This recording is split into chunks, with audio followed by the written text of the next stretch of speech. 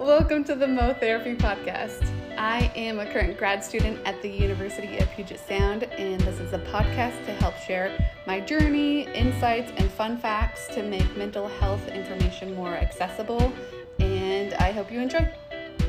I'm going to do something a little bit different in this podcast. Normally, I will write out what I'm going to say, edit it, sleep on it, look at it again, edit it one more time, then record a whole podcast, and then sometimes twice this has happened where I edited the entire podcast, but I didn't really like the final product of how I sounded, and it sounded like I was reading off of a page because I was, and so I had to re-record that entire episode, edit it again, and then publish it. And so it's taking me a long time to be able to put out podcasts. I want to say like 14 hours for one, another one was some like 26 hours, like too much time is put into making this perfect. And as someone that's a recovering perfectionist, I'm going to try this new experiment where I just talk from my thoughts, putting things out there of what I'm going through and how I'm working through them. And if that works for you, if something resonates and it benefits you in some way, amazing, awesome. If it doesn't, that's okay too, because just doing this process of being able to be more vulnerable and open and share what I'm going through also is a good practice for myself. So selfishly, it benefits me, and I truly hope that it benefits you as well. In this episode, I want to talk about a new idea that I just came up recently that is a weight off of my shoulders, and it's such a great perspective to have, or perspective switch to have. I have a fundraiser that's coming up in the future, and I'm already anxious about it. I'm already having a hard time sleeping at night. Like, this is affecting me, and it is months away. Like, it's not even around the corner.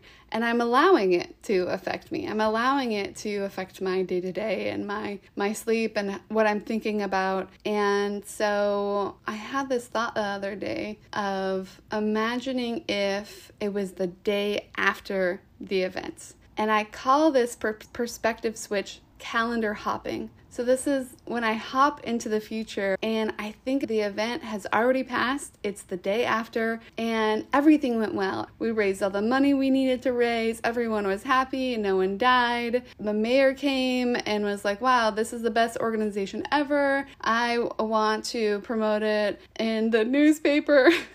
Like legit just making these things up, and it makes me laugh. And every time that I think about being anxious about this fundraiser happening, I'm going to instead think about it being the day after, and the event was very successful. And in doing so, in imagining this world where it's the next day, I'm also cultivating optimism, because that's what optimism is. It's thinking that things are going to turn out for the best and things are going to work out and it's going to be great. And it's really funny because I always think of myself as an optimistic person, but I'm also someone that prepares a lot and wants things to be perfect, but knowing they can't be perfect, struggling with that. And so I get anxious and I get worried that things won't turn out as I want them to be. And that is a blockage towards optimism, towards thinking it's going to work out, towards and realizing how I can trick my brain into thinking more optimistically.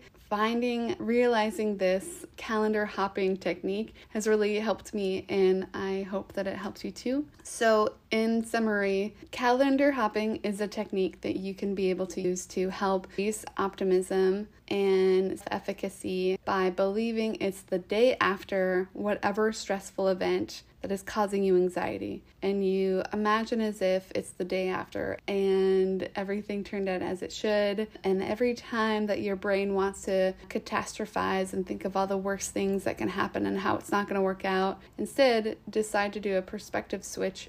And by doing that, you're allowing yourself to become more optimistic about the future and about what's going to happen. Another way to do this is to think, if you're anxious about going to a party or something like like that, you can imagine having one really good interaction with someone. Imagine that spark of meeting someone and that great conversation and the laughter and the friendship and the connection, and just hold on to that one nugget, that one piece of thing that's going to go really well in this party or gathering or event or whatever task you have to do. Hold on to that one thing that you think is going to go really well and just focus on that.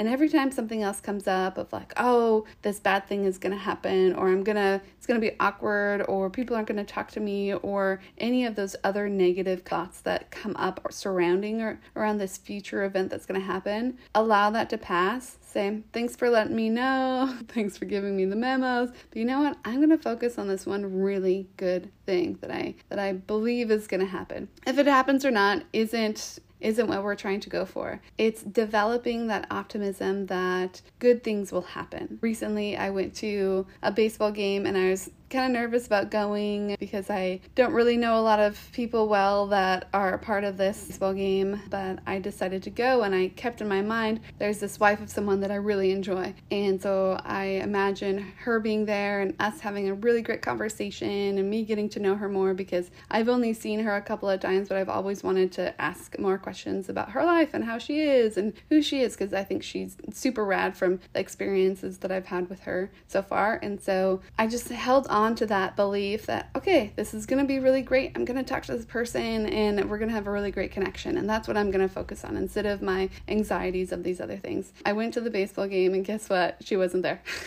It's really funny. But I still had a good time, and I'm so glad that I went, and I'm glad that my worries and fears and anxiety didn't stop me and didn't keep me at home in the place where I would have been. But I think of this in two ways. It's like I can either have pain in the present by worrying about something that might happen in the future, or I can have joy in the present.